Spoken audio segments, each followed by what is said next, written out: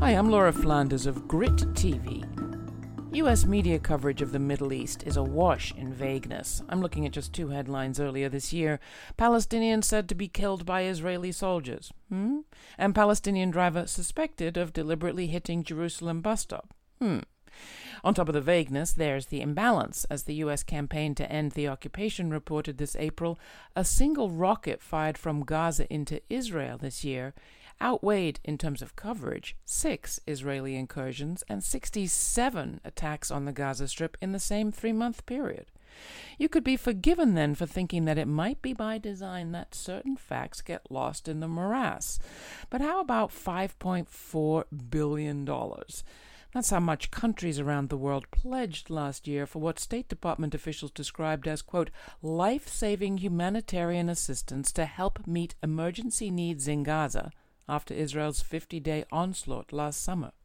Between early July and late August last year, that conflict killed more than 2,100 Palestinians, mostly civilians, and 73 Israelis, mostly soldiers, and left some 18,000 homes and vital infrastructure in ruins, which is what the United Nations Relief and Works Agency for Palestine Refugees in the Near East, UNRWA, says those buildings still are. In ruins. Not a single home has been rebuilt, UNRWA spokesperson Chris Gunness reported April 23rd. To date, he said, the UN agency has received funding to reconstruct just 200 of the 9,161 houses in the Strip that need to be rebuilt. Israel's ongoing economic siege, which keeps most building supplies out of Gaza, doesn't help. Still, those billions could make a difference. In addressing donor nations last October, Ban Ki-moon, the UN Secretary General, called Gaza a tinderbox. Quote, people need to see results in their daily lives, he stressed. They haven't.